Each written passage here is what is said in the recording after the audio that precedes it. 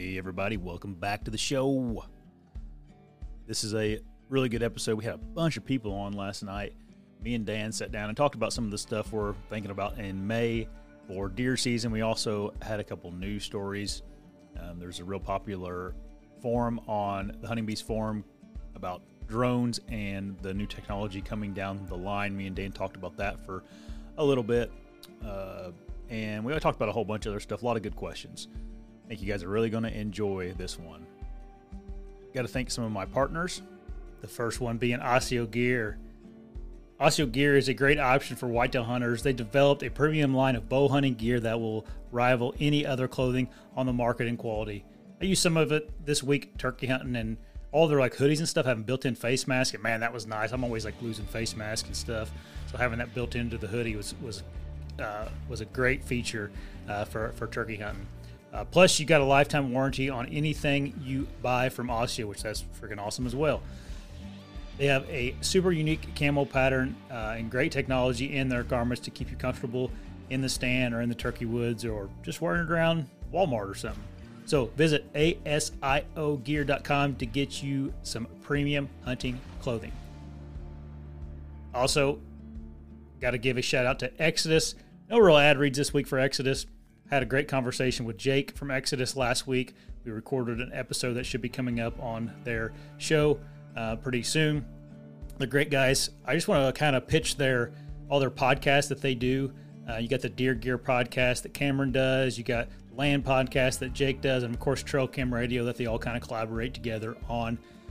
Go check out all of their material and their YouTube channel, Exodus Outdoor Gear, and you guys will be a better deer hunter because of it.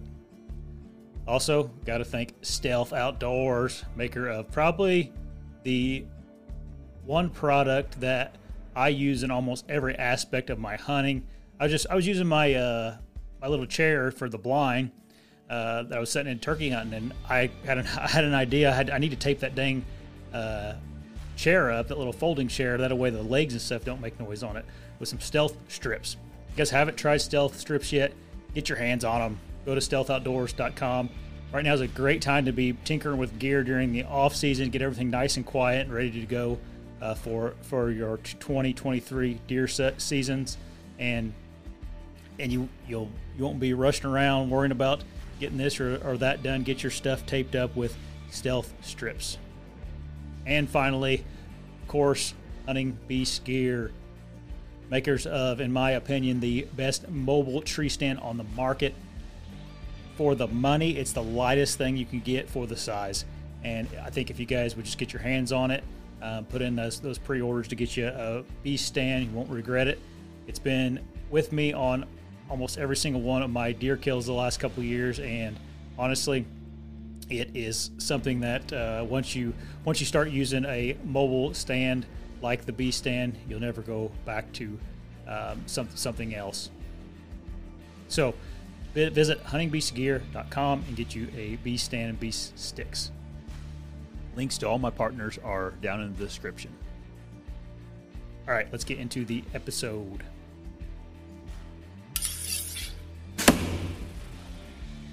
Hey everybody, What's going on? welcome to the show. Hope everybody's doing good tonight. How's Dan doing? I'm alive. Me too. I've been getting the itch to buy another turkey tag and go down to Kentucky and hunt this weekend. I was doing some scouting online today to see if I could. I've been down there enough to where I have a pretty good idea of where birds are most of the time, but I haven't been down there in a couple years turkey hunting. So, but we ate some of that turkey the other night, and Maggie's like, "Man, we need another couple of these this year." And I'm like, "Well, maybe I have to take care of that this weekend." Yeah, got my Nova right here. I cleaned it up today and Ah. got it ready. How often do you clean your guns? I think I did that once. Yeah, I'm horrible about it. Once every couple of years, unless I get them wet. Real bad. Yeah, I'm not very good at cleaning my guns. Yeah. I clean my defense gun more often because I worry about it working when I need it. Yeah, I hadn't cleaned this one in a good bit, and I just don't. I mean, I only use it really for turkey hunting. It's usually the only thing I use a shotgun for anymore. And so it's like I shoot one or two shells through the year, and it's just like, it's probably okay, but I When I got it used a out. 12 gauge for deer, and we used to be able to hunt late in the year because of CWD, Yeah. and you had to hunt with a 12 gauge back in the early part of that. Yep. I used to clean it every year because it would freeze up, the pin would freeze and stuff would get dirty or the oil would get sticky or something. Yeah. So I would clean it all the time. But uh, Yeah. I don't shoot my guns very often. I just shoot when I kill something, and that ain't all too often. Yeah. Except Yeah. for I take a couple shots before the season, I guess. But Yeah. Same. Other than muzzle loaders, I clean that thing all the time whenever I'm. well, that you have to. Yeah. Yep. My cousin bought a brand new, or he had an Encore. Remember the Thompson Center Encore, that really high end muzzle loader? Yeah. And he forgot to clean it after season 1 year, and the breech plug, like he couldn't get it out at all Mm. the next season. And his dad owns or like owns a, oh, I don't know what you call, like a mechanic shop kind of thing, has all those tools and everything. They couldn't get it out either with all their like Oh, mechanic tools. So I don't know what he ever did with that. I don't know if you could send that into Thompson Center and have them fix it or not, but I just was curious. I remember my brother-in-law Jason went to a gun show. He's not a serious hunter, but he Mhm. likes to come along with us for like usually opening day of gun season. You've probably seen him in the videos. Um, Mhm. Now he's got a really nice rifle, but when he first started coming, he just wanted to get a gun so that he could just join us, just have fun. Yeah. And he went to a gun show and he bought a gun out of a barrel, and they were from like World War II or something, Japanese rifles. Yeah. It didn't fit him or nothing. I mean, the stock was like 12 inches long, so it would kick him in the face. The scope, cut his head open, and he's got a big scar on his head from it. And then one day he went to load a bullet, and when he did, the bolt broke right off, and that gun stayed in my house for I don't know, like 3 years. He kept saying he was going to fix it, and I couldn't fix it. You couldn't get it open without the bolt and stuff on there. You couldn't get it, so it was loaded the whole time. The bolt Oh was, my gosh. how do you even dispose of it?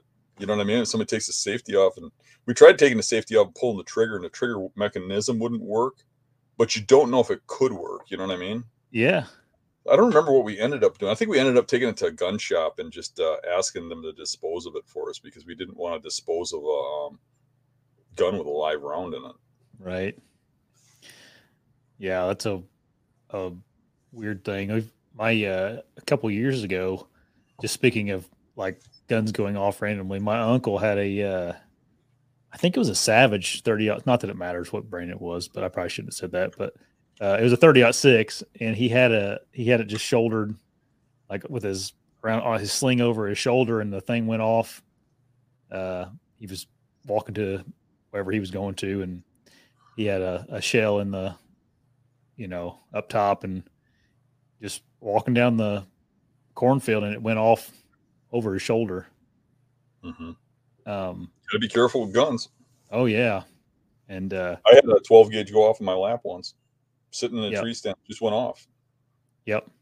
Gosh, it's terrifying. He said it scared him. He said it like, I mean, he's scared to put another shell in it. Mm-hmm.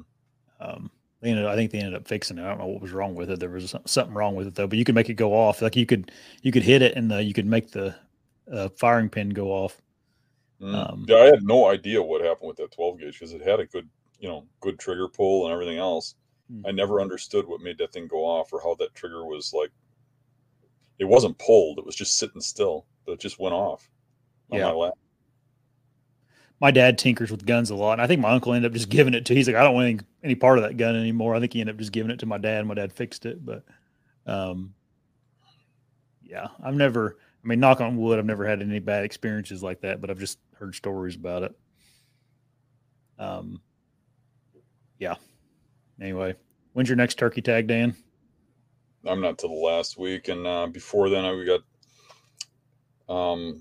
got all the turkeys are still in the same pattern. And they Yeah. come every day, and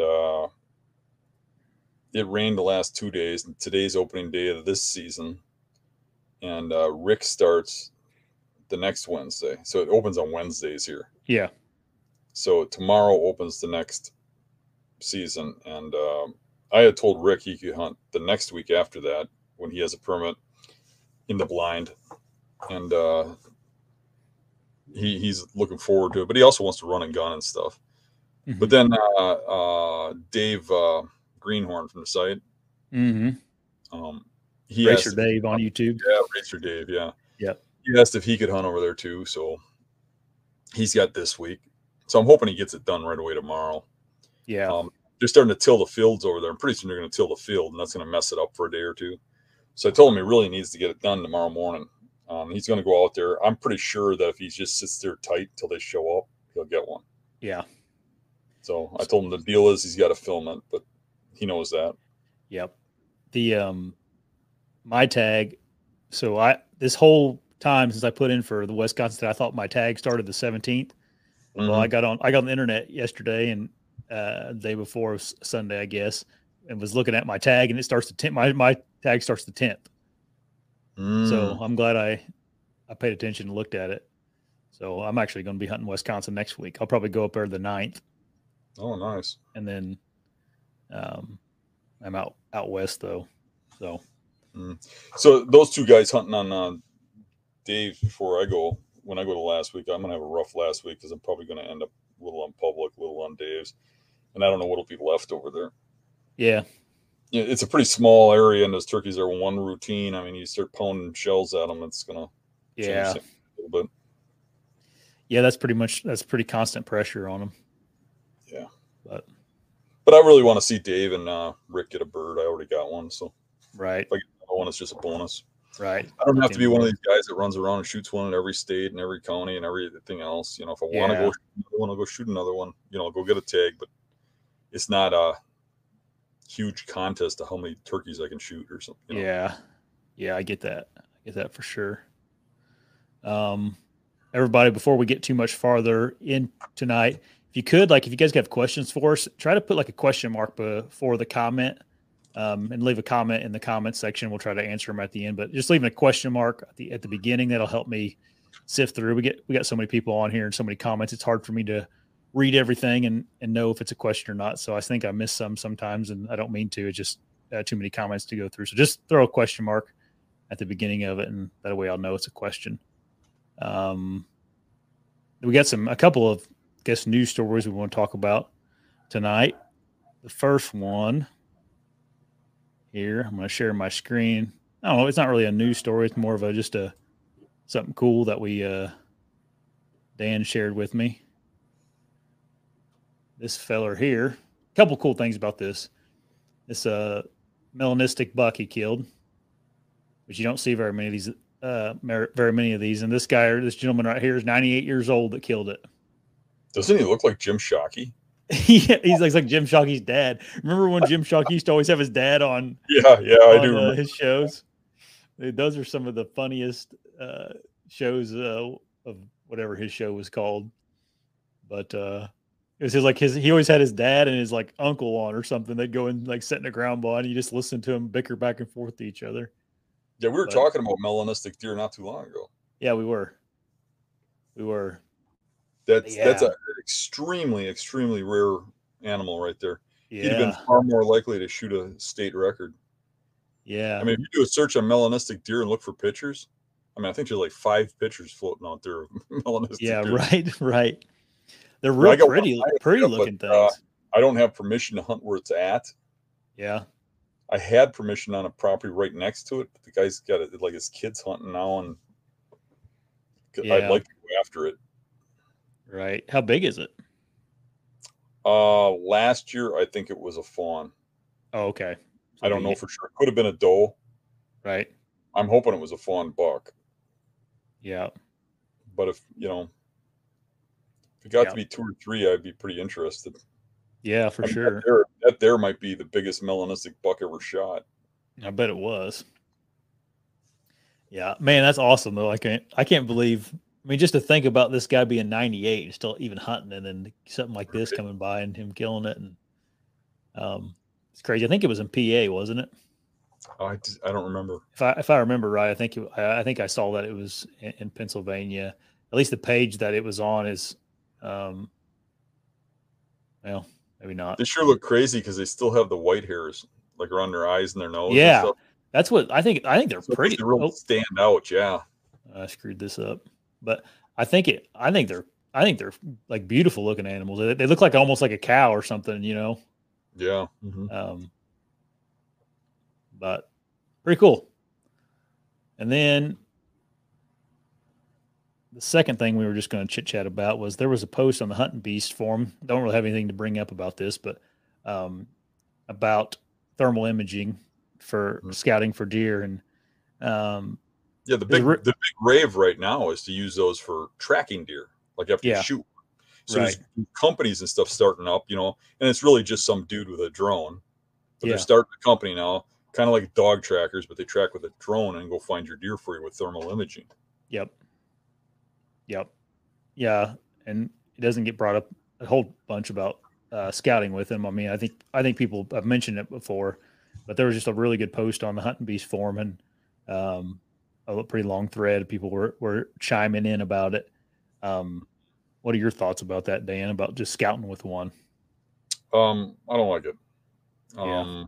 But here's the thing: that thermal imaging, when you know, if you got it just to find deer, everybody's like, well, I'd be okay with that. I'd be okay with just finding deer with it. Find deer as in like a wounded deer or shot deer. Yeah, wounded or dead deer, right? You go, you can see the deer plain as day, whether it's day or night. You'll see a glow. Yeah. And you can even like zoom in, see if it has antlers, that kind of stuff. But the trouble with it is if you legalize it for tracking, it would be awfully tempting for anybody to just see where the deer are. And who'd know? Whether it's legal or it's not legal, who'd know if you took that and flew it out there? But when you fly it, you could be at the farm or at your house or at the parking lot, and you could be looking at every bedding area and stuff. You could see the bucks in there. You could see where your buck is bedded. For those that think cell cams are cheating, that is like, that would change the whole game for a lot of people. And the trouble with it is when I say could change the game, it will. There's no going back. I mean, when you open that can of technology, there's no going back because they can't ban the sale of something like that. They can ban the use of it for hunting. They can't ban the sale of it or the manufacture. Right. So, because it's not endangering anybody and it's a free country. So they can't ban the manufacturing or the sale of it. So if people own it, you better believe people are going to use it. And there's always going to be people who cheat and stuff. I mean, I'm not going to let that bother me in any way. It's just, and it won't, you know, because for me, it's not a competition. If people want to cheat, they're going to cheat. They're going to find a way. But it is sad. I mean, it's sad that people just get around the whole scouting, earning it, working for it kind of thing. And it's here. I mean, there's nothing you can really do about it. There's going to be people that are bitching about it and go out and buy one. Well, I think that's another thing. I think we're probably pretty far away from like the average hunter being able to get their hands on one. I mean, I think they're, $10,000 to $20,000 for one of those. Give it 2 years and they'll be $20. Right. That's what I meant. I think at this moment in time, they're probably out of most people's price range, but China mass manufacture them and people will finance China by buying them. Yeah. And then we'll get like 4 or 5 emails a week trying to get sponsors from those Chinese companies to send us one. That's kind of like, Dan, you should make your stands in America. I do. Oh, that's great. But you're too expensive. So I went to China and bought mine. I wanted to really, fund the Chinese communist government. But they will definitely make those drones in China for cheap. It just takes a few years for them to get it down there. Right. That's what I meant. I meant right now, I think it's just the holdup is the cost of them. Some people were saying, which I didn't know this, about how much it costs to hire one of those drone recovery services, and they're saying about $500. Yeah. For another guy, I think Philip the Wise said there it's $500 in Ohio. In the woods said it's 450 plus 100 if they find it. So that's kind of expensive. I would say on the overall majority of those, 99% of the ones that are found with a drone would have been found with a dog. Yeah. Yeah. Probably so. I was impressed with the dogs. A good dog will run right to your deer if your deer's laying there dead. If it's shot through the liver or the guts, they're trained to smell that scent. Yep. I mean, it's a whole different story if you just hire some clown who has a dog. But if you actually get somebody who is trained on how to use dogs properly, like we went with Max Scott. deer Yep. recovery, yeah, and in Wisconsin here, and he's really good. I mean, if that Yeah. deer's fine, let dog will run right to it. Yeah. I shot a deer probably four or 5 years ago now in Indiana. I needed a dog, couldn't find anybody here.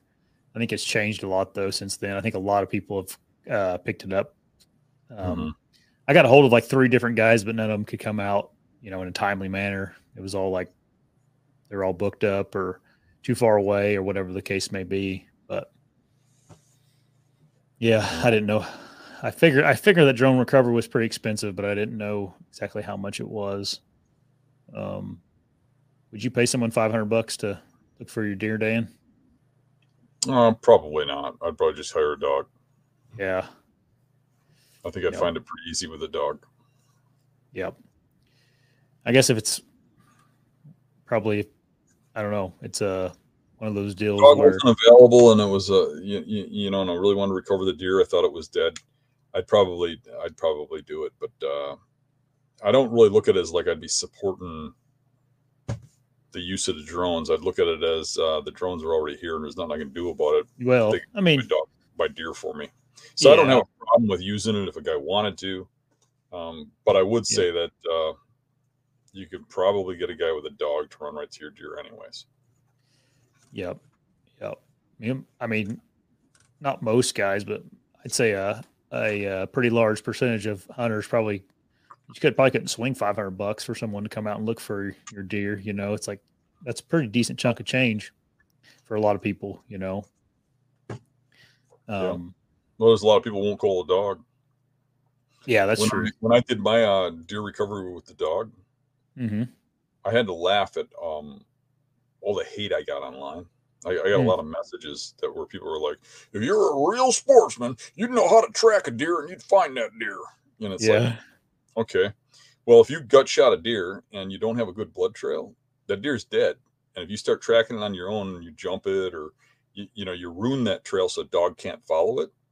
For people that don't understand dogs, if you walk up and down that trail, what you do is you catch that scent, that wound scent from that deer, and that scent follows your boots everywhere you go. And now that dog's confused and he's running all over the place. If you just leave it alone, if you got a bad hit and you get the dog in there, the dog will run right to the deer. Gut shot deer, they find them most of the time. Like, right. The only thing that will really kill you with a gut shot deer or a liver shot deer is if something spooks that deer after you shoot it. Yeah, like you never know if a coyote or something. You go through that deer unknowingly and jump it, or if a coyote gets on it or something like that. Yeah, they can then go for miles. For instance, one deer that I shot, I hit in the liver, and this is a long time ago. This is actually 1990.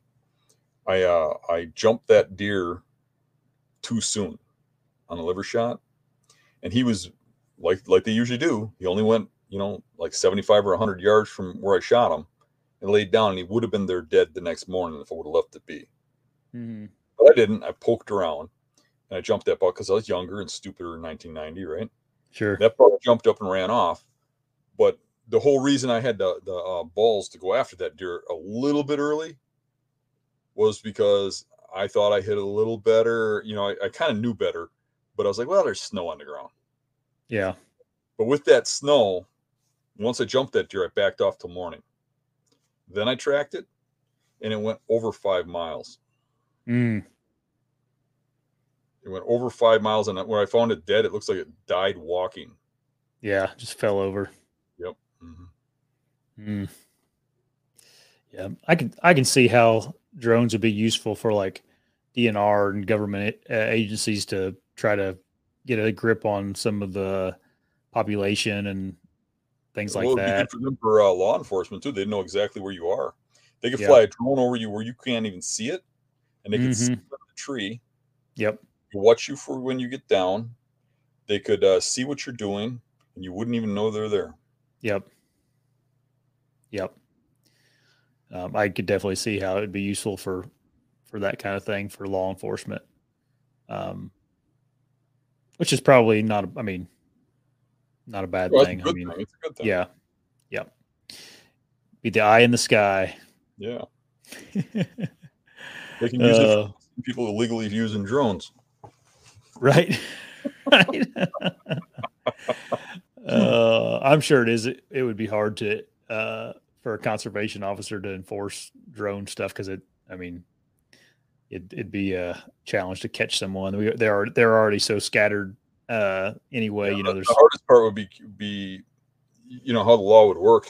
You'd almost have to outlaw to even have one in your possession while you're on public property. Yeah. Because the guy could just walk out into the woods where he's away from anybody and then use it. Right. Or how do you stop people on private property from using it? Yep. They don't even have to be hunting. So say they outlaw it for scouting.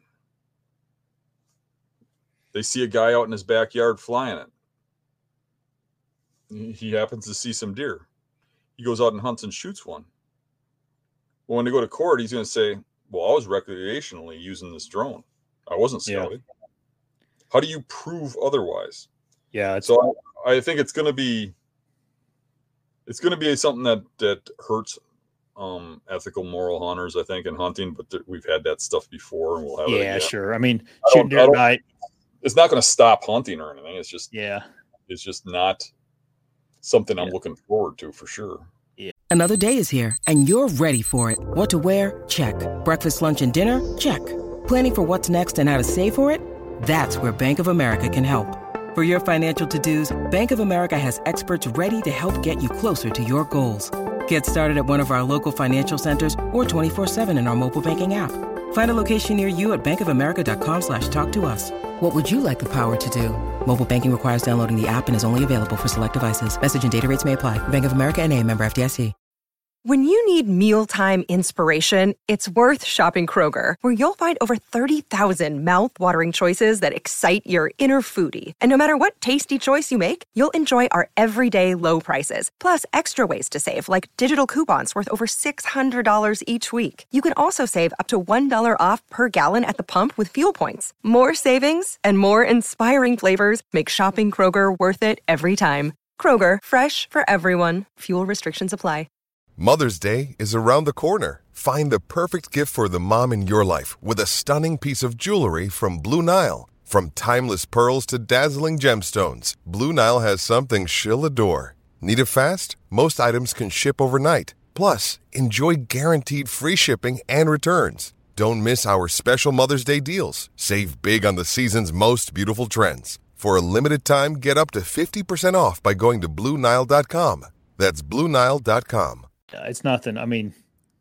It's just going to be another thing that can be done illegally. It's just like shooting deer at night is illegal, just like this is going to be illegal to use, right. Or just like night vision scopes. And silencers. People are using them, or shooting a deer in archery season with a gun, or it's all the same concept. People just abuse it. Not most people. It's going to be a small number of people, I'm sure, just like everything else. But right, those are the ones that stand out in the news and everything. It's interesting though.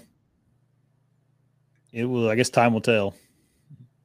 Look at cell cameras. I'm sure we've all had. This whole conversation probably got brought up when cell cameras first came out, and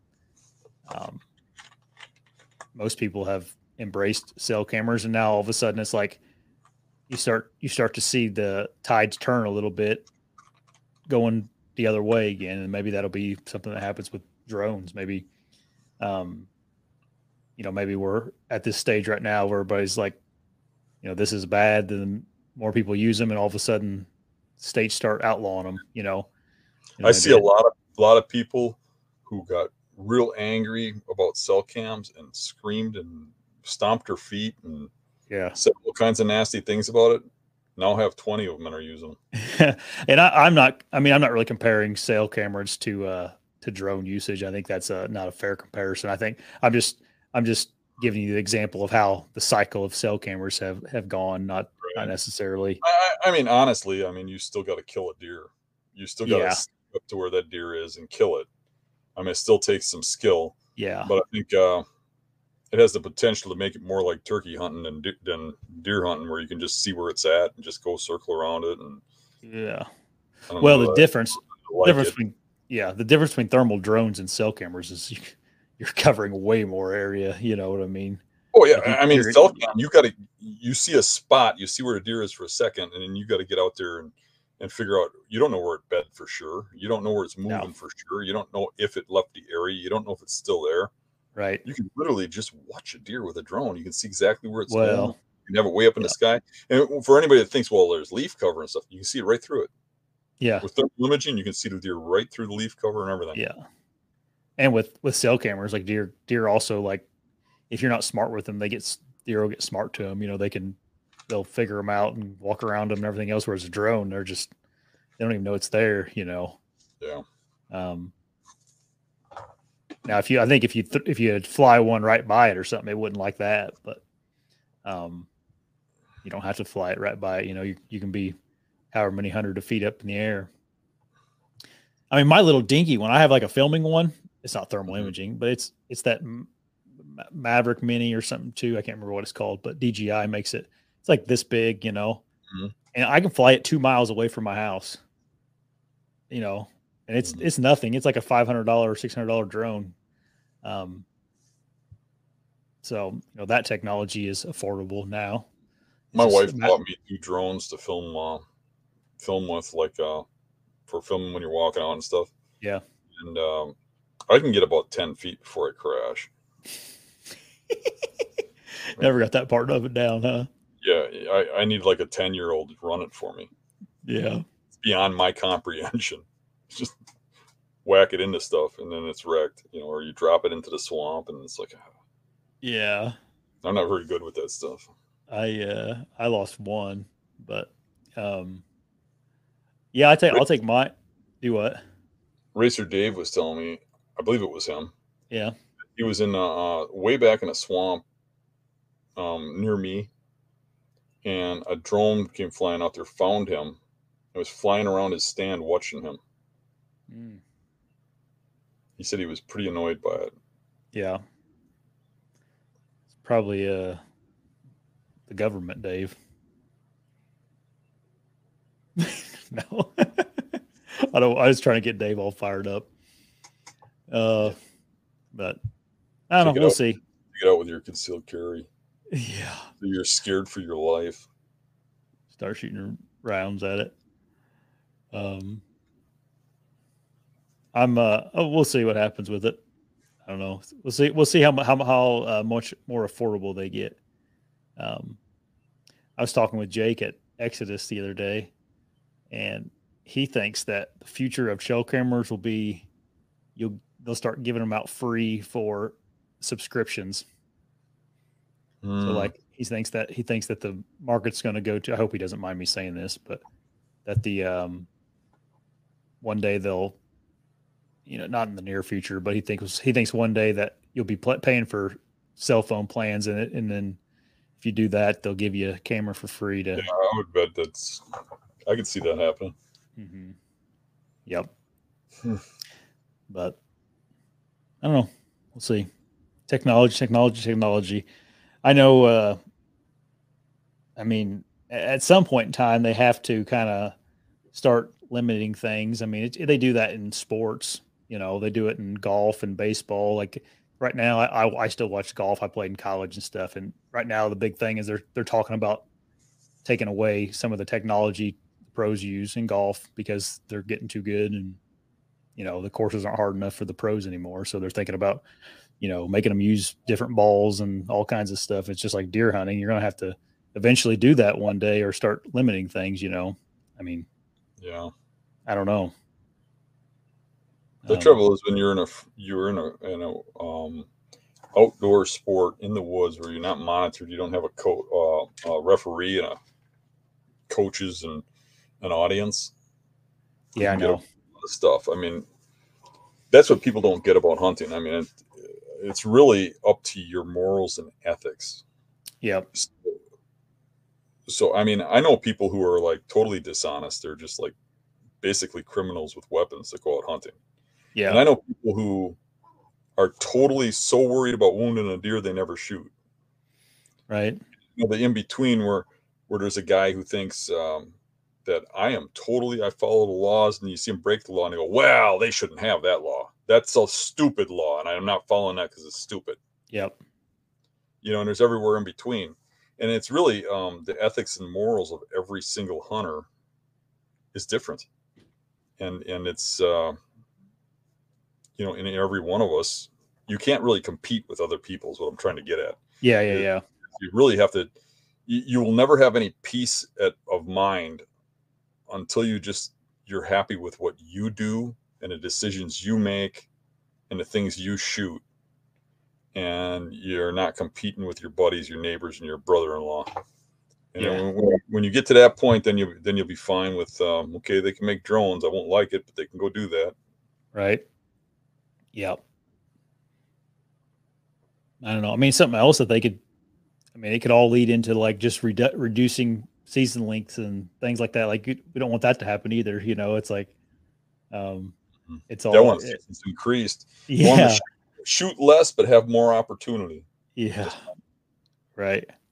I mean, I don't see any reason why we can't have a hunt in Wisconsin where we start when they're in velvet, bucks only until the fawns are plenty old enough, you know? Yep. And then when the bucks start shedding, it's bucks only, so that you're only shooting a buck that still has antlers, and it goes through January. I mean, I don't see any reason why we can't have a season that's like half the year. Yep. I mean, if you only get one buck, it doesn't matter if you get it, you know, in a month or you get it in that whole season. It'd be nice to be able to hunt velvet bucks. It'd be nice to be able to hunt late, but you know, they're all about numbers and kill everything and shortening seasons and adding all kinds of extra seasons that stop you from hunting. Yeah. Yeah, I know. And then I guess all this is just our opinions too, because there's probably some guy that has never even heard of the hunting beast that gets to hunt one Saturday a year, and he wants every advantage he can get to kill a deer. You know, it's like there's those people too. But anyway, let's get into our topic for a little bit before we get into questions. We've already been chit chatting for 30 minutes here. It's May, Dan. We got June, July, August, and September. We got just a handful of months before season's back. I gotta get shooting. I'll tell you that. Is that this is what I want to talk about? Like, what do you do during May? Like, are you going to start shooting your bow and getting that all ready to go? Well, I got turkey hunting. Yeah, I do want to do some bow fishing. I mean, I enjoy that. That's a May thing. You know, I would like to do a little fishing too. Yeah. So I mean, and I'm still scouting. I'm still foot scouting, on foot through May. Yeah. So it's not like I have a month that it's like, okay, this month I can just sit here, you know. But I think after May I'll have more time to work on my equipment. Mm-hmm. When you start getting into June, July, I know everybody in my family, because of my hunting career, plans everything around those summer months when they think I'm free too. Yeah. Which, I mean, today they were throwing dates at me. We're going to do this date, this date, this date. When you're not hunting and nothing's going on, well, there's things going on, you know. But yeah, you know. So I mean, really, it's a hectic life. Yeah, it is. But I think for me, the real time I'm going to get to really pound on the equipment is probably towards June, July. Yeah, that's what my prime bow still sitting in my old office in the box still. I haven't got it out and tinkered with it at all. I got two of them. They're still both in boxes, brand new. Yeah. Also, too, while we're on that subject, mm-hmm. I've got a prime bow, my last year's model, mm-hmm. that I've been wanting to give away. Mm. But I don't know how to do that on my channel anymore. because if I give it away on my channel, the spammers will come out. They'll use the beast symbol. Oh yeah. And they will say, you won. Just contact us here and pay shipping. And every time I give something away, a whole bunch of my fans fall for it. And I can't swallow that. Yeah, I know. So I can't give anything away on there because I can say 100 times, don't send anybody any money. I do not charge shipping. And they'll send them $250 to ship a bowl. Yep.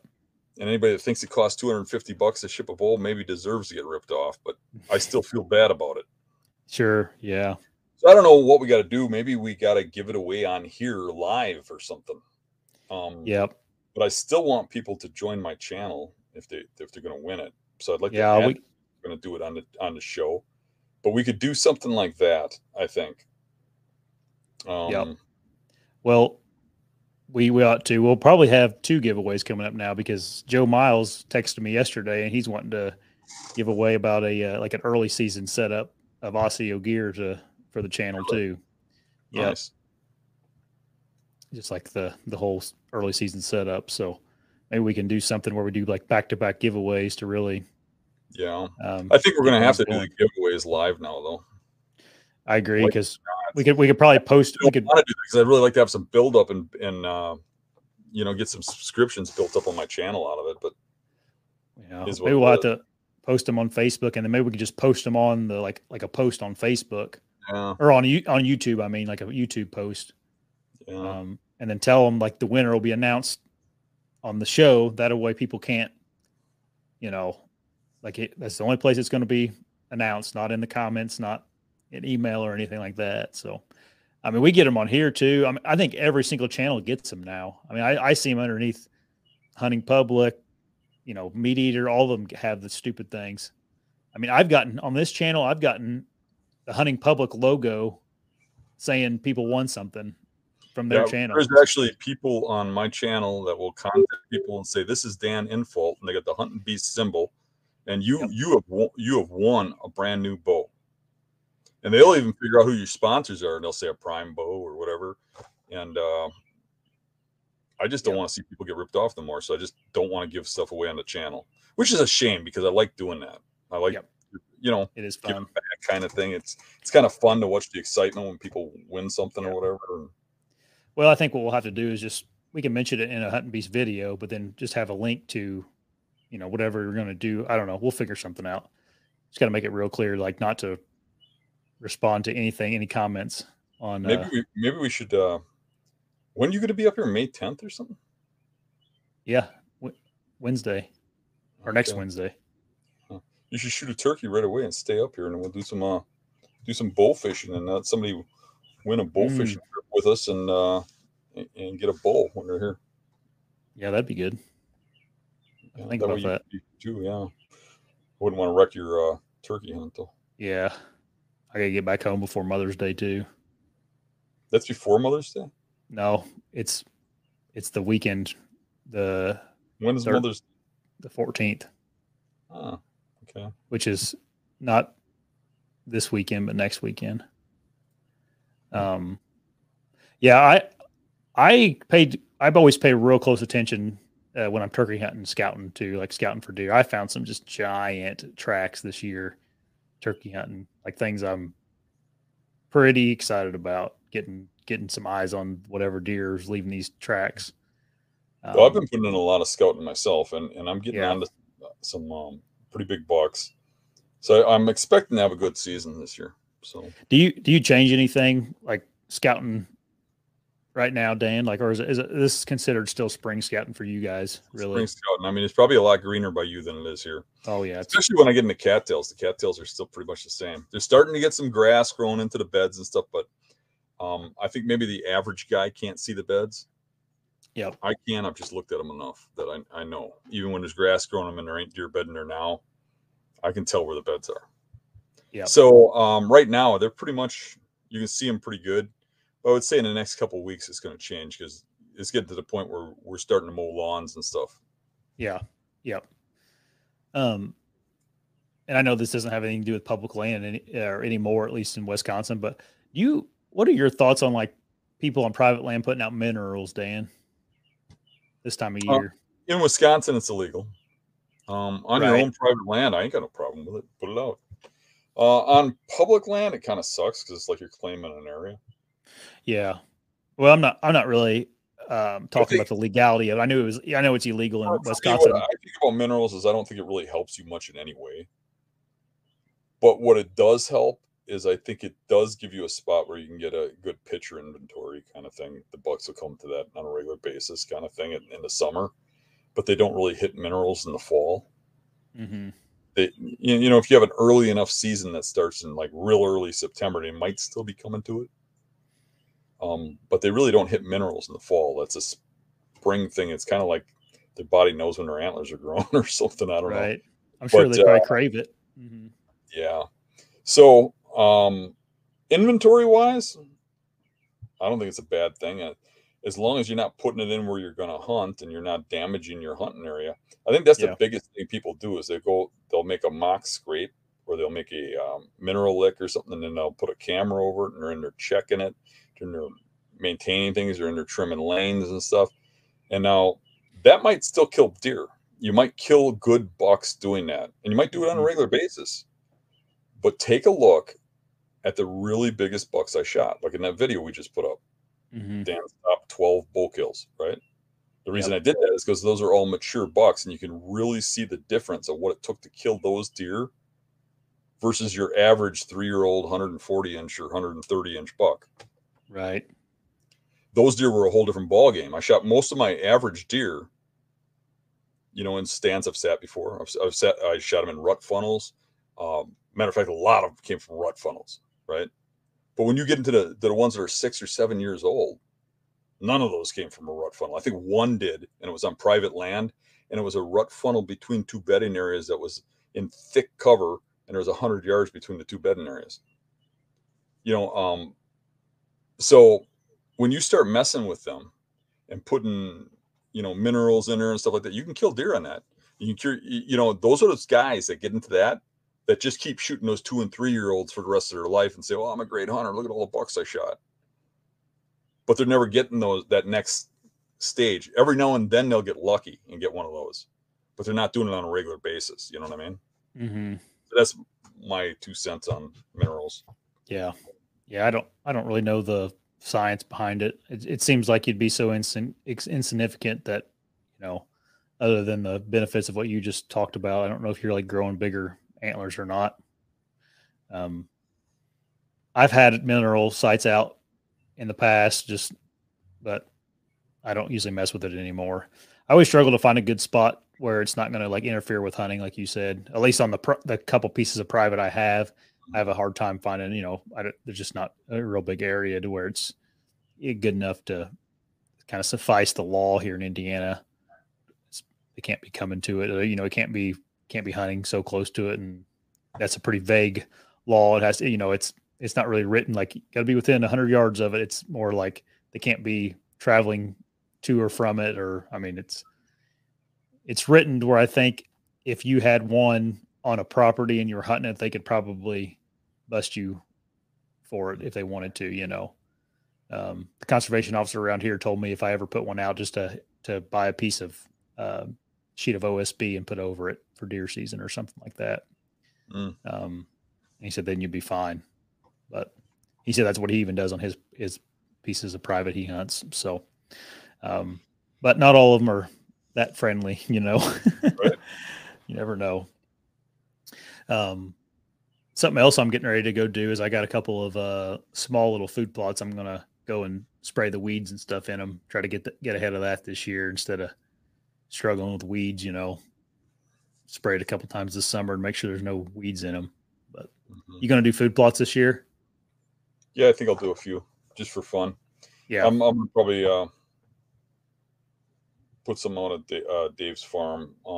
Even though they could end up selling it, but I don't think they are. They don't have a for sale sign up, and they lease the farming out. Oh, I bet you're right. Somebody's farming the fields. I don't think they're going to sell it. So it looks like the farmer's just doing the front field. So I can probably put the food plots back where they were. That's awesome. Only problem with that is that the caretaker woman who went rogue on the owner sold all the equipment. Yeah. So I don't know if that was kind of something sketchy or what, because I wanted to buy the stuff. She said it wasn't for sale. They weren't selling it. And then one day it was gone and she said she sold it. They wanted it sold. So I think she got it or something. Yeah. I have no idea. Yeah. But yeah. So I might put some of those plots out. I actually bought a tiller for my ATV. Oh, really? Yeah, not a very good one, but bought one. We'll try it Yeah. out. The kind you got to set bricks on, you know. Yeah. Oh, like a little disc, ATV disc. Yeah. So if I spray and I use that and I rip it up, I think I'll be good if I spray it a couple times. Do that.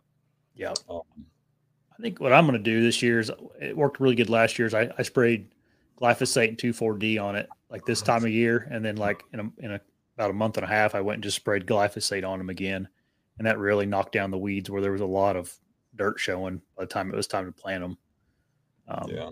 But I'm just going to plant clover again, or this year, not again. I've been messing with other things the last couple of years, and clover's just a little bit easier for me to manage because I don't have, I can go and mow it or something, but I don't really have the equipment like your kind of situation you're in to really work. My friend from Rax gave me a bunch of seed. I don't have any of it in here. That RAKK guy. Yep. Rack, Yep. Give me a bunch of seed. I was telling him what I wanted to do, and he gave me some mixes and stuff for fall and some good clover mixes. So at least I don't have to go to the store and buy a bunch of that stuff. Find seed.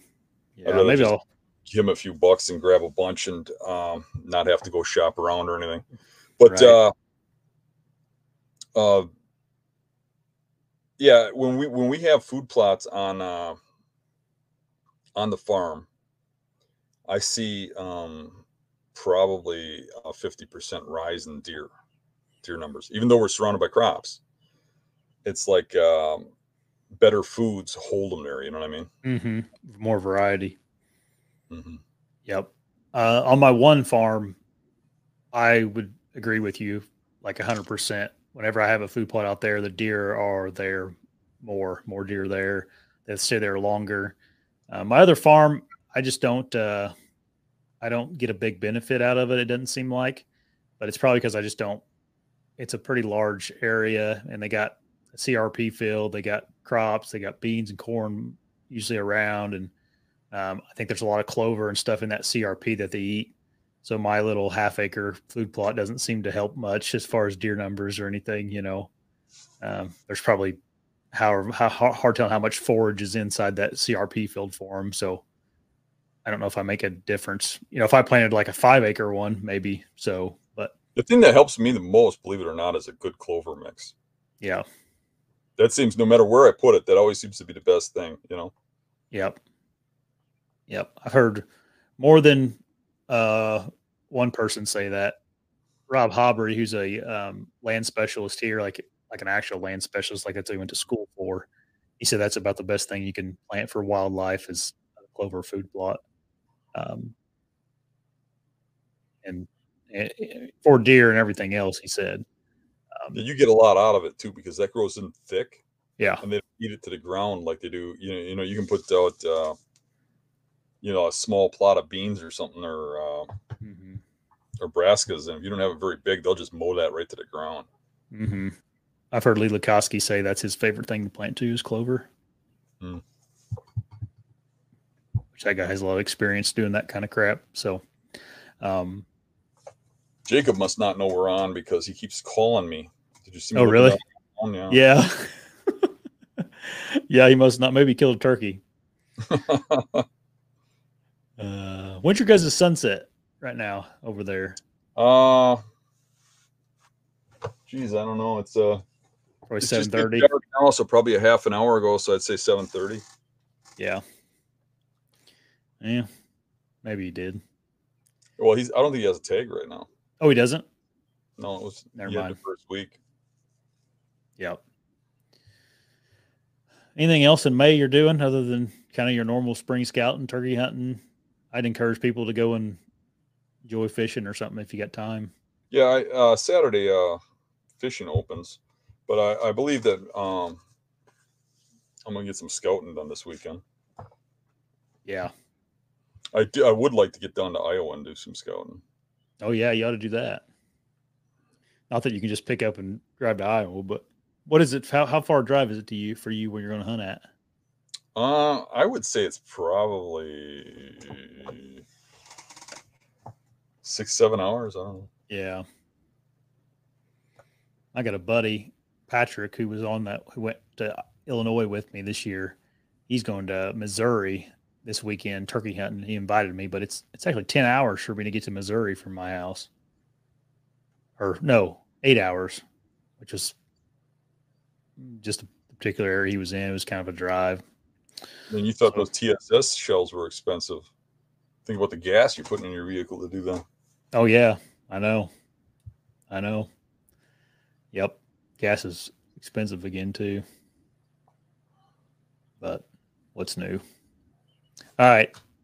Let's get to some questions, Dan. Then we'll get off here. Everybody, if you didn't hear me earlier, if you got a question, try to leave a question mark before the question in the comments, and then that way I can tell it's a question. And make sure you hit the subscribe button if you like the show tonight. Hit the like button as well. That always helps us out. Let's see. How many subscribers you have now? It's like 12,200, I think, something like that. I'm rounding up, but there's quite a few people on tonight talking about deer hunting, which is always the topic of choice for everybody. Sounds like Zeke's still out there trying to shoot a turkey. It'd be cool to hear about little Zeke getting a turkey. All right. Are both of you going to be at the Mobile Hunting Expo in Kalamazoo both days? Yep. We're actually going to do one of these shows there too. At least that's the plan at the moment. Yep. Doing like a live show there for everybody to listen to, and maybe just do like a Q&A or something like that. See what kind of topics we can get into. All right. Here's a good D Sizzle ask, what's 2 important tips you'd give someone new to mobile hunting for their first season out? Want me to go or are you going to go? You go first. My number one would be keep moving. Don't lock into a spot. And by a spot, I mean like a tree. You can hunt a deer down, but if you keep pounding the same spot, you'll never kill anything big. Most of my success comes from when they say mobile, it means moving. Mm-hmm. Moving around to different spots and trying different things. Those deer pattern you. So that's number one. Number 2 is scout 4 times more than you hunt. You got to do a lot of scouting, find a lot of spots, find a lot of situations, really understand what you're looking at. More than just saying, well, I know the land. You need to know where the bucks you're hunting bed. You need to know where they feed. You need to know the travel routes to go out there. And you need to get in between up close to the bedding. So it's important that you understand all that. So scouting is really important. You should have a lot of spots. You should feel really confident about your situation. And even though you feel really confident in a spot, don't dwell there. If you hunt there and nothing's happening, at least leave it alone for 20, 30 days. I mean, you can't just pound those spots. Yep. And I'll try to pick something different than Dan said. So like I tell you, try to be patient with yourself. If you're new to it, like you're going to be sweaty sometimes and struggle, and you're probably going to screw up and make some noise. And just, I think you got to like go into it, at least the first little bit here as a learning experience. Maybe practice with your gear a little bit this summer and before the season starts. That way you're proficient with it. If you are new to mobile hunting and you've never put up a mobile stand, you really don't want that to be when you're setting up in the woods to hunt, to be your first time. But yeah, I would be okay with, like, maybe give yourself an extra 30 minutes on each hunt to try to take your time and be a little more patient. Trying to think of another one that you didn't say, Dan, but something else is, like, I guess if you want to say mobile hunting or like beast style hunting, I'd say, like, sometimes it takes you a couple years to get it figured out. And I guess that kind of brings back into your patience, but, like, don't get too frustrated with yourself if you're not seeing deer, or you're, don't feel like you're doing something right. It just takes some time. And I think that's part of the nice thing about mobile hunting is, like, eventually you'll bump into something and then you're like, oh, this is what I need to be doing, Yeah. Whereas guys that just go and set the same 4 or 5 stands, you don't really learn much, right? So just think of enjoyable too, because I mean, to go on to what you're saying, I see a lot of people that just, like, they get frustrated and angry because they're not getting success or something. And if you're getting angry, take a break. Yeah, you should be having fun. I'm out there enjoying myself, even when I run into something stupid, and run into people in my spots or whatever. I'm still enjoying myself. Right. And if you're not, you probably shouldn't be out there doing it. You should be doing things you enjoy. Right. Okay. Paul asks, have you hunted deer on the Mississippi River Islands? Thoughts on effectiveness? I have not. I've hunted on the Wisconsin River Islands. They're hit or miss. They're either there or they're not, probably, huh? Yep. Mm-hmm. I noticed that islands that they can walk to seem better than the ones that they have to swim to. The size is relative too. I mean, if it's big enough, it'll have deer even if they got to swim to it. You know what I mean? Yeah. But they seem to like the ones that they can walk through the water to better than the ones they have to swim to. Yep. All right. Kyle Smith asks, Josh and Dan, I hunt a really thick piece of public. It all looks like great bedding, but it's hard to decipher good spots from great spots. What's a couple of key features that make spots stick out to you? For me, it's land features.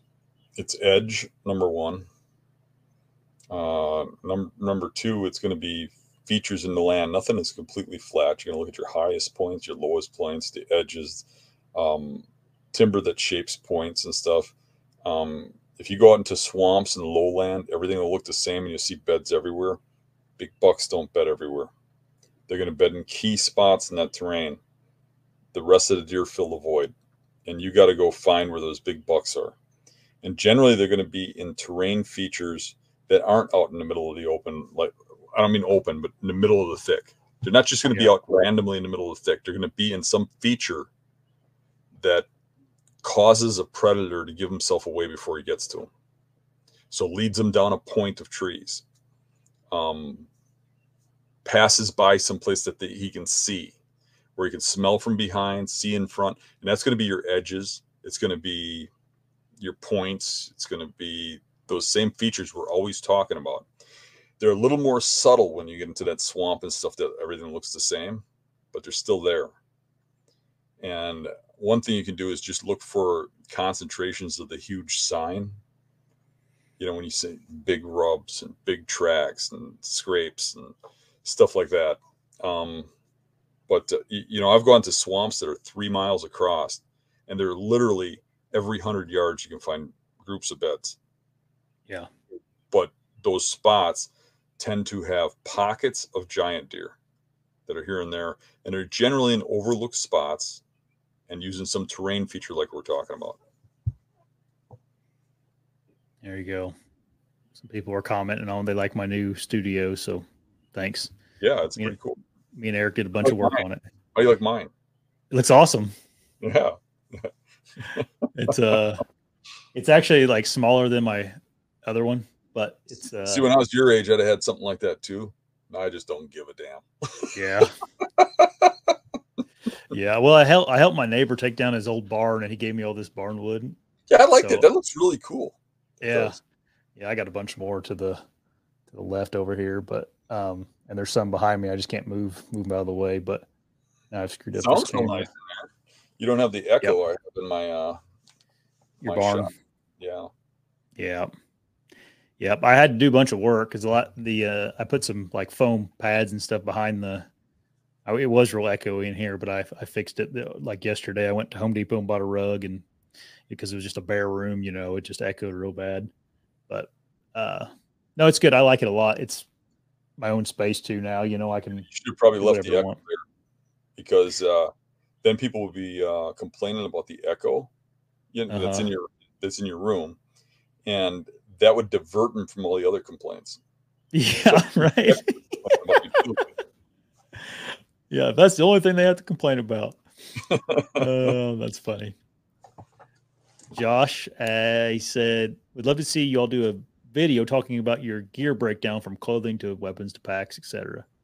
Yeah, we're planning on doing that. We've just been slow about it. Yeah, and it's like, I don't know. I'm not ready to do it, honestly. Like, all my crap is not together. My bow's not together. I don't know exactly what I'm going to be using. So maybe give us like middle of the summer. Maybe we'll do something like that. That's for where sure. I'm exactly in the same position. Yeah. I was thinking about it like a month ago. I was like thinking about getting it all together. I'm like, oh, like I'm going to wait because I may get something new. My bow, I put a sight on it and a rest and a quiver. Yeah. This would be my other bow if I did the same thing. Right. Yeah. Well, me and Dan have talked about doing that though, doing like both of us doing a video on the gear we use, and maybe after we post it, we'll get on here and talk about it too a little bit. So stay tuned. Dan, do you know how much a dog costs to bring out? I'm not sure. A lot of them don't really charge. They just kind of ask you to like give a tip, kind of like they hope. Yeah. Some of them do have an actual fee. I would say it's probably, you should expect to give somebody about a couple $100. Yeah. There's people that give them $100, but I would think that if a guy's gonna, on a whim during hunting season, and those guys hunt, is gonna spend an evening with you searching for your deer with his dog, I think it's worth a couple $100. I think so too. And if you think about just how many hours they take out of their day to help you, like if you just think about paying them $30 an hour or whatever, $20 an hour, it's like, it's definitely worth it. They're taking time away from their family or something else they want to be doing to go help you do something. Right. But I think you're right. A lot of them just work off tips, and then they're spending their money too, gas and feeding that dog and everything else, Yeah, I'm not sure how the laws work too. In some places they can't charge, but they can take donations. Yep. I don't know how this state is or other states, but there are laws about what you can charge for when it's hunting thing. Yeah. And in some places they cannot charge people, so they have to take it like as tips. But if they don't think they're going to get any money and they're going to travel there and pay their gas and their time and their travel expenses and go away from their family and not be hunting. I know, like when Max came out, I mean, he's out hunting. He's out. Yeah, I mean, like last year he shot a booner. I mean, he's out shooting giant bucks. He's out hunting just like I am, and he's given up a day of hunting to come out and help me. And he's given up days to help other people because he's got a passion for people not losing deer. Mm-hmm. I think I feel like I owe him for that, So he's never really even asked me for money, but I just always offer a couple $100, Yep. All right. Rich asked, when does last year's sign start to fade out for the last minute scouting? That's a good question. I think you can always kind of see it, if that makes sense. But it takes a more trained eye the later it gets. Like right now, in some terrains, it's pretty tough. In other terrains, it's still pretty easy. But I would say, probably when you start getting into June, you start losing a lot of that up here. But it's probably earlier down by you. So I think regionally it makes a difference too. Because, I mean, we're just starting to get leaf cover and stuff. And I think you're probably pretty green down there. Oh, we're well past green up. I mean, we're full green up now. I mean, farmers are about done planting and down there. Yeah. Yeah, it's been cold the last couple of days though. Like it was like high of 45 yesterday, and today got a little nicer. It's windy, but yeah, no, there's like I said, I talked to a couple of farmers. A lot of them are 3/4 of the way done planting already. So it's been nice here. Obviously, the best time to do it is like January, February. Yeah. Oh yeah. Into March. Yeah. I kind of like to stop scouting heavy in areas turkey hunted before turkey hunting. Yeah. I mean, when me and Eric were out scouting, we came up, we almost walked right through a turkey hunter's setup. Yeah. But I didn't think anybody would be hunting where we were out in the middle of swamp and water and muck and stuff, but there was somebody. Yeah. I always like to get it all wrapped up before turkey season starts. I mean, the big scouting trips, I'm always looking tracks and looking for deer, but like boots on the grounds, like just going out and scouting, I like to get it done, before May and turkey season really gets fired up. Yeah. I wouldn't want to go into a parking lot where there's a truck there and walk out and run into somebody turkey hunting during their hunt. I mean, especially here you get 5 days. Yeah, right. Might be the only day they can hunt in that 5 days, Yeah, and really it's like some guys probably just get the weekend, Yeah. All right, let's see here. Messy Hunting asks, what is your best advice you can give for hunting early season by what you learn from glassing in velvet?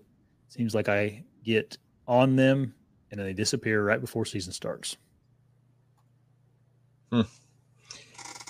Yeah, some of them do, some of them don't. I think I just try to keep on them right till the season. I try to watch where they're going and figure out, if they're disappearing, where they're kind of moving to.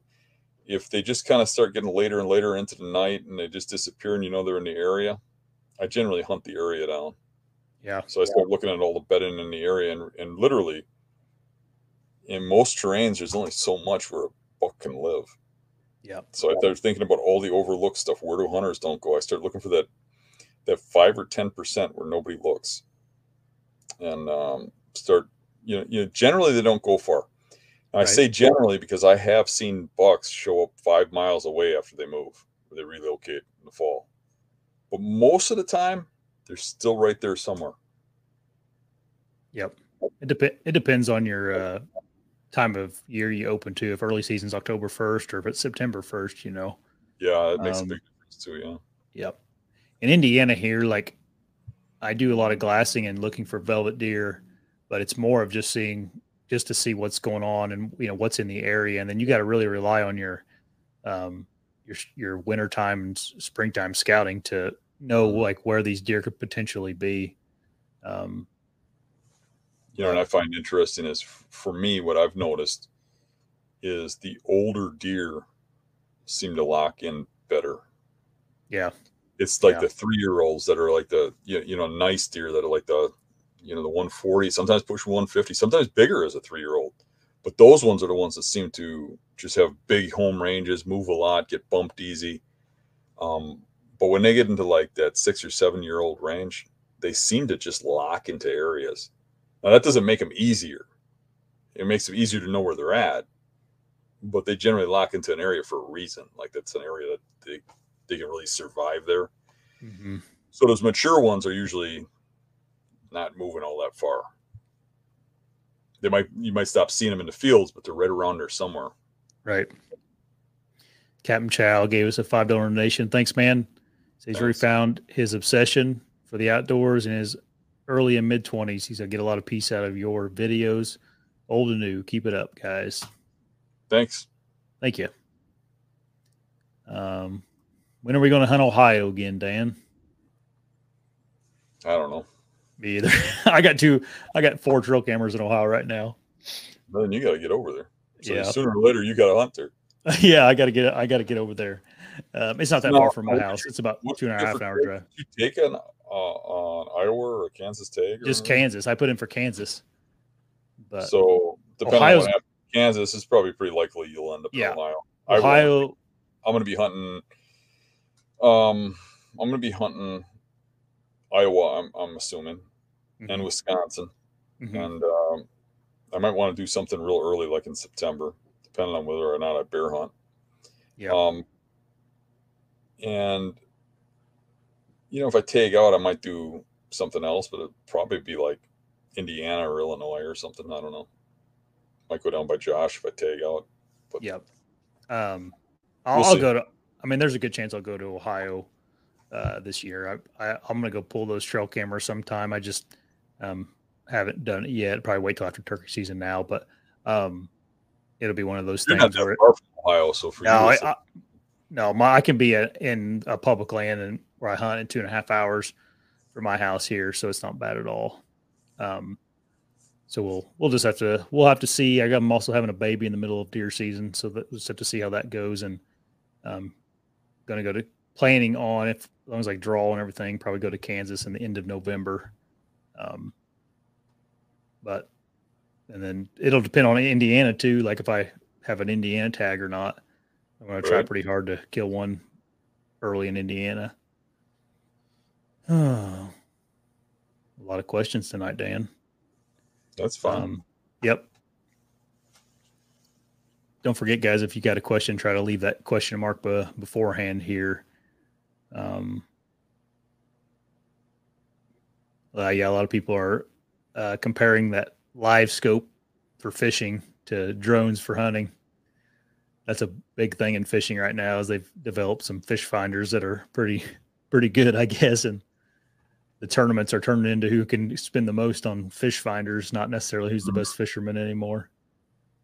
That's what I've been told. I know nothing about those tournaments, but from what I've seen the tournaments lately, you just need big lead sinkers to shove down their throats. Yeah, right. Gary's on. He was in Mexico. He's in vacation in Mexico. He's back now, though. Welcome back, Gary. Hopefully you didn't get sunburned or anything down there. Let's see. I'm getting to the end. Some people are offering to give us some equipment to give away. Me and Dan have plenty of stuff we can give away. You guys don't need to do things like that. Give that to someone that needs it. That's what I would recommend doing.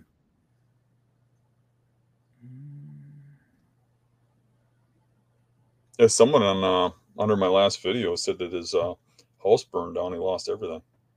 Really? Yeah, and right away somebody got on there and offered them extra hunting gear that they had, so they'd have gear to, and he said, I can't even take that because right now I don't even have no clothes. I don't have no place to stay, nothing. Yeah. So he goes, maybe I'll find you after I find a place to live. Yeah. Man, that'd be horrible to lose everything you have. Oh man, I can't imagine. The house I live in now burnt down in the early 70s. My grandparents built it. Yeah, it's that'd be a devastating thing. I'd say the last thing on his mind is probably finding a new bow or anything. You're like, you got to find just basic living things again. Yeah. Philip the Wise asks if you're going to plant your backyard food plot again. Yeah, I'll probably do that. Just try not to burn down the marsh. I do that for enjoyment. You don't really. It's surrounded by others, but yeah. I kind of like planting food plots. I kind of enjoy getting out there and doing it. Right now, my backyard is a lake. Really? Where I had my food plot last year is about 3.5 feet of water. Yeah. There's a natural pond there. It's just usually dry. But the pond is usually about a foot deep. But we got a lot of water right now. Gary, I'll butcher your last name, man, so I'm sorry. I'm not even going to try. Do you use aiders on your sticks? Curious if deer ever see them. I do. I use cable aiders, though. I don't use those floppy, like, whatever. Flat. Yeah. Yeah, I don't. Dan does not. It's light enough. Yep. Joseph asked if we're going to go to Minnesota ever again. I've never been to Minnesota. I would say, before we get into that, if Yeah. you're going to use aiders, I would suggest just using it on the bottom stick. Yeah. It gets a little dangerous if you get too elevated. Yep. What was the next question? If we're going to go hunt Minnesota again. Probably eventually. Yeah. I get up there bear hunting a lot, but once Yep. every 4 or 5 years when I draw a tag. But I'm surprised you haven't been there more than you have, just because it's the next state over from you. Yeah, But there's some good you're spots in Minnesota. Yeah. I've been everywhere a little bit. You know, I've been in Yeah. Minnesota a little bit, Iowa a little bit, Illinois a little bit, Indiana Yeah. a little bit, Michigan a little bit. You know, Yeah. Right. floating around. That's my. It's actually a problem because Right. if I'd go back to those spots over and over again, I'd kill bucks consistently in those areas. It's like I get there, I learn it, and now I want to go learn something else. To Yep. me, it's it's not as much about killing deer as it is the challenge of figuring them out. I don't know. Probably Right. not a good thing to do with where I'm at, but it's the truth. It is what it is. All right, You Captain Chat. You always like let's just go over to someplace good and hunt. We don't Yeah, have to go sometimes. I mean, I don't. I in the desert. I didn't mind Michigan. I just wasn't. I wasn't real. I just didn't make the trip up to the UP. It's just a long ways, and I'd already. I don't know. I kind of have this thing where I'd like to shoot a deer in about every state that has whitetails, and I shot that doe up there in Michigan. I know UP is kind of a whole different state almost, but anyway, would you choose remote public or dating the fat chick if you were planning to hunt mid-Michigan? I would choose both. I think both are good avenues. But with that said, when I hunted mid-Michigan, the best stuff I found was the overlooked stuff by the roads. Mm-hmm. I found that when I went to Michigan the first time, I got a million messages from people almost mocking me saying your crap won't work here. Deer don't bed by the road here. Blah, blah, blah. And it's like, try that in our state. I got a lot of that, believe it or not. Yeah. And when I got there, I found it to be the exact opposite, that there's way more deer by the roads there than there was here. And I think there's a reason for that. I think the people of Michigan, and this isn't saying something bad about them or anything, it's just a fact, that they get to put tree stands up and leave them on public land. And they've been trained to do that your stand is a spot. And they put stands up and they leave them out there, right? Yeah. Nobody wants to put a tree stand up right over the top of a road and sit there. I didn't find any tree stands in that situation. And that's where I found the deer. I found them overlooked by the roadsides in a lot of cases. Especially the bigger sign, the bigger deer. So I think the fat chick stands are probably a good option in mid-Michigan. They were for me. I mean, the overlook stuff. And overlook can be remote or it can be by the road. But I think Michigan guys are pretty dedicated and hardcore about getting remote. And it's easy to get remote when you already got a stand sitting there. Mm-hmm. Like in Wisconsin, if you got to walk 2.5 miles through water to your hips, carrying a stand and sticks with you is a deterrent. But if you got a stand and sticks already out there, you take a nice little kayak ride out there, or you can just walk. Yeah. It's easier, Right. Pete asked if you test your deer for CWD. No, I do not. Actually, I try to avoid it as much as I can. I wouldn't want them to find CWD in it and then come over here and destroy my herd. So I would rather eat a deer steak knowing that it's got CWD in it than mess with a rabid bat or something. CWD has never killed a human ever. And if you think about it, millions and millions of people have eaten it. That might sound far-fetched, but it's true. CWD has been in Colorado longer than I've been alive, documented, since the mid-'60s. I was born in 67. Before I was born, they were finding it in Colorado. And nobody in Colorado ever was testing deer or anything when that was going on. They were just eating them. And CWD is showing up everywhere in this country. Everywhere they test for it, they find it. But yet they haven't had one person die from it. It doesn't affect people. I could care less if deer has CWD. Now, I would never eat a deer that looks sick or is sick, and I wouldn't recommend doing that. Not to mention, it's just gross. But I'm not scared of it, and I don't test my deer at all. And I even hunt some areas where I think it's like 3 out of 4 mature bucks have CWD. If you get up to like Mount Horeb, maybe I got those numbers wrong, but I remember it was some pretty high statistics if you shoot a mature buck. And I don't test them. I drive them home and eat them. Yep.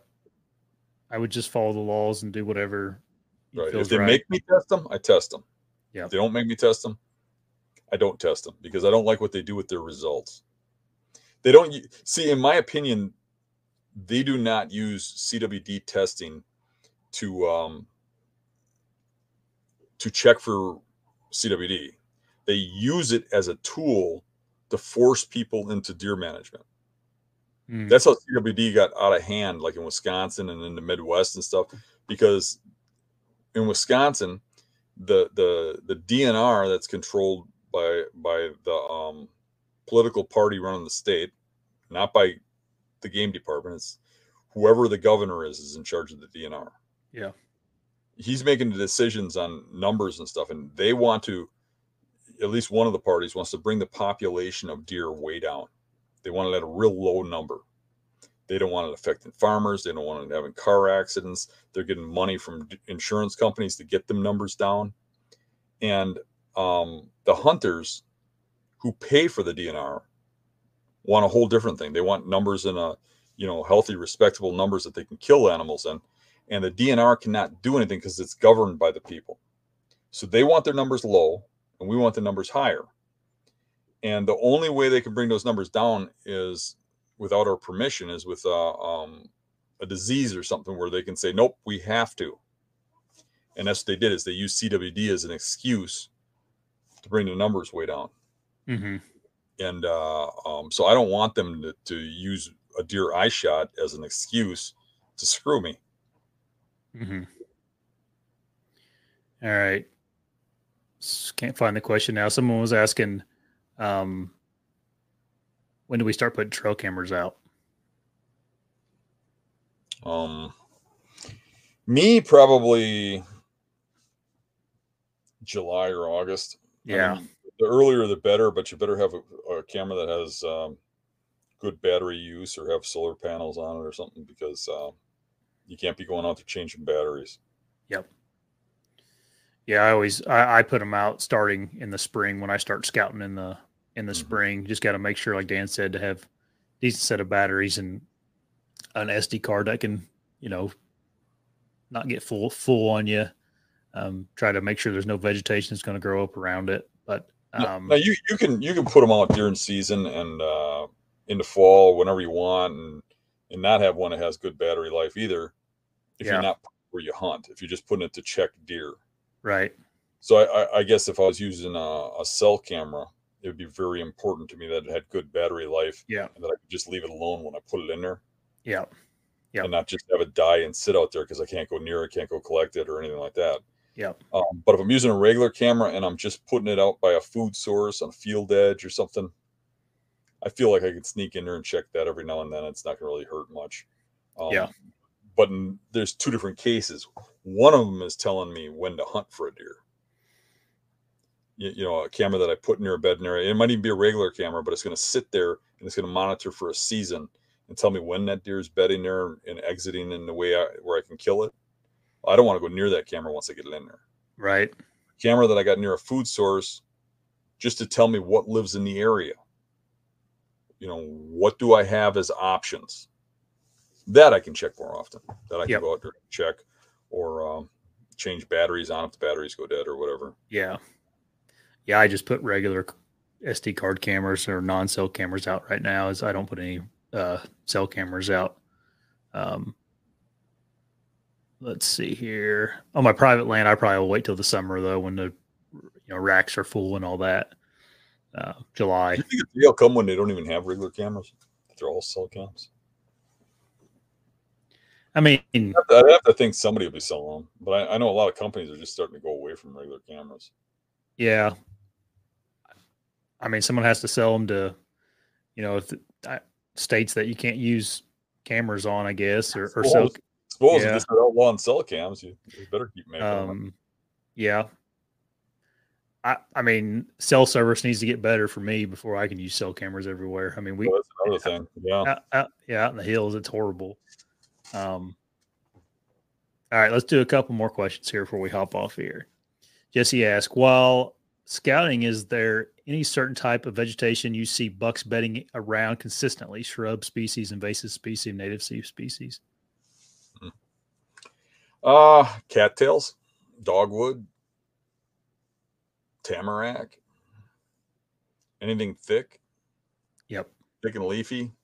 They like pine cover and like pine thermal cover in winter, cold times, cedar.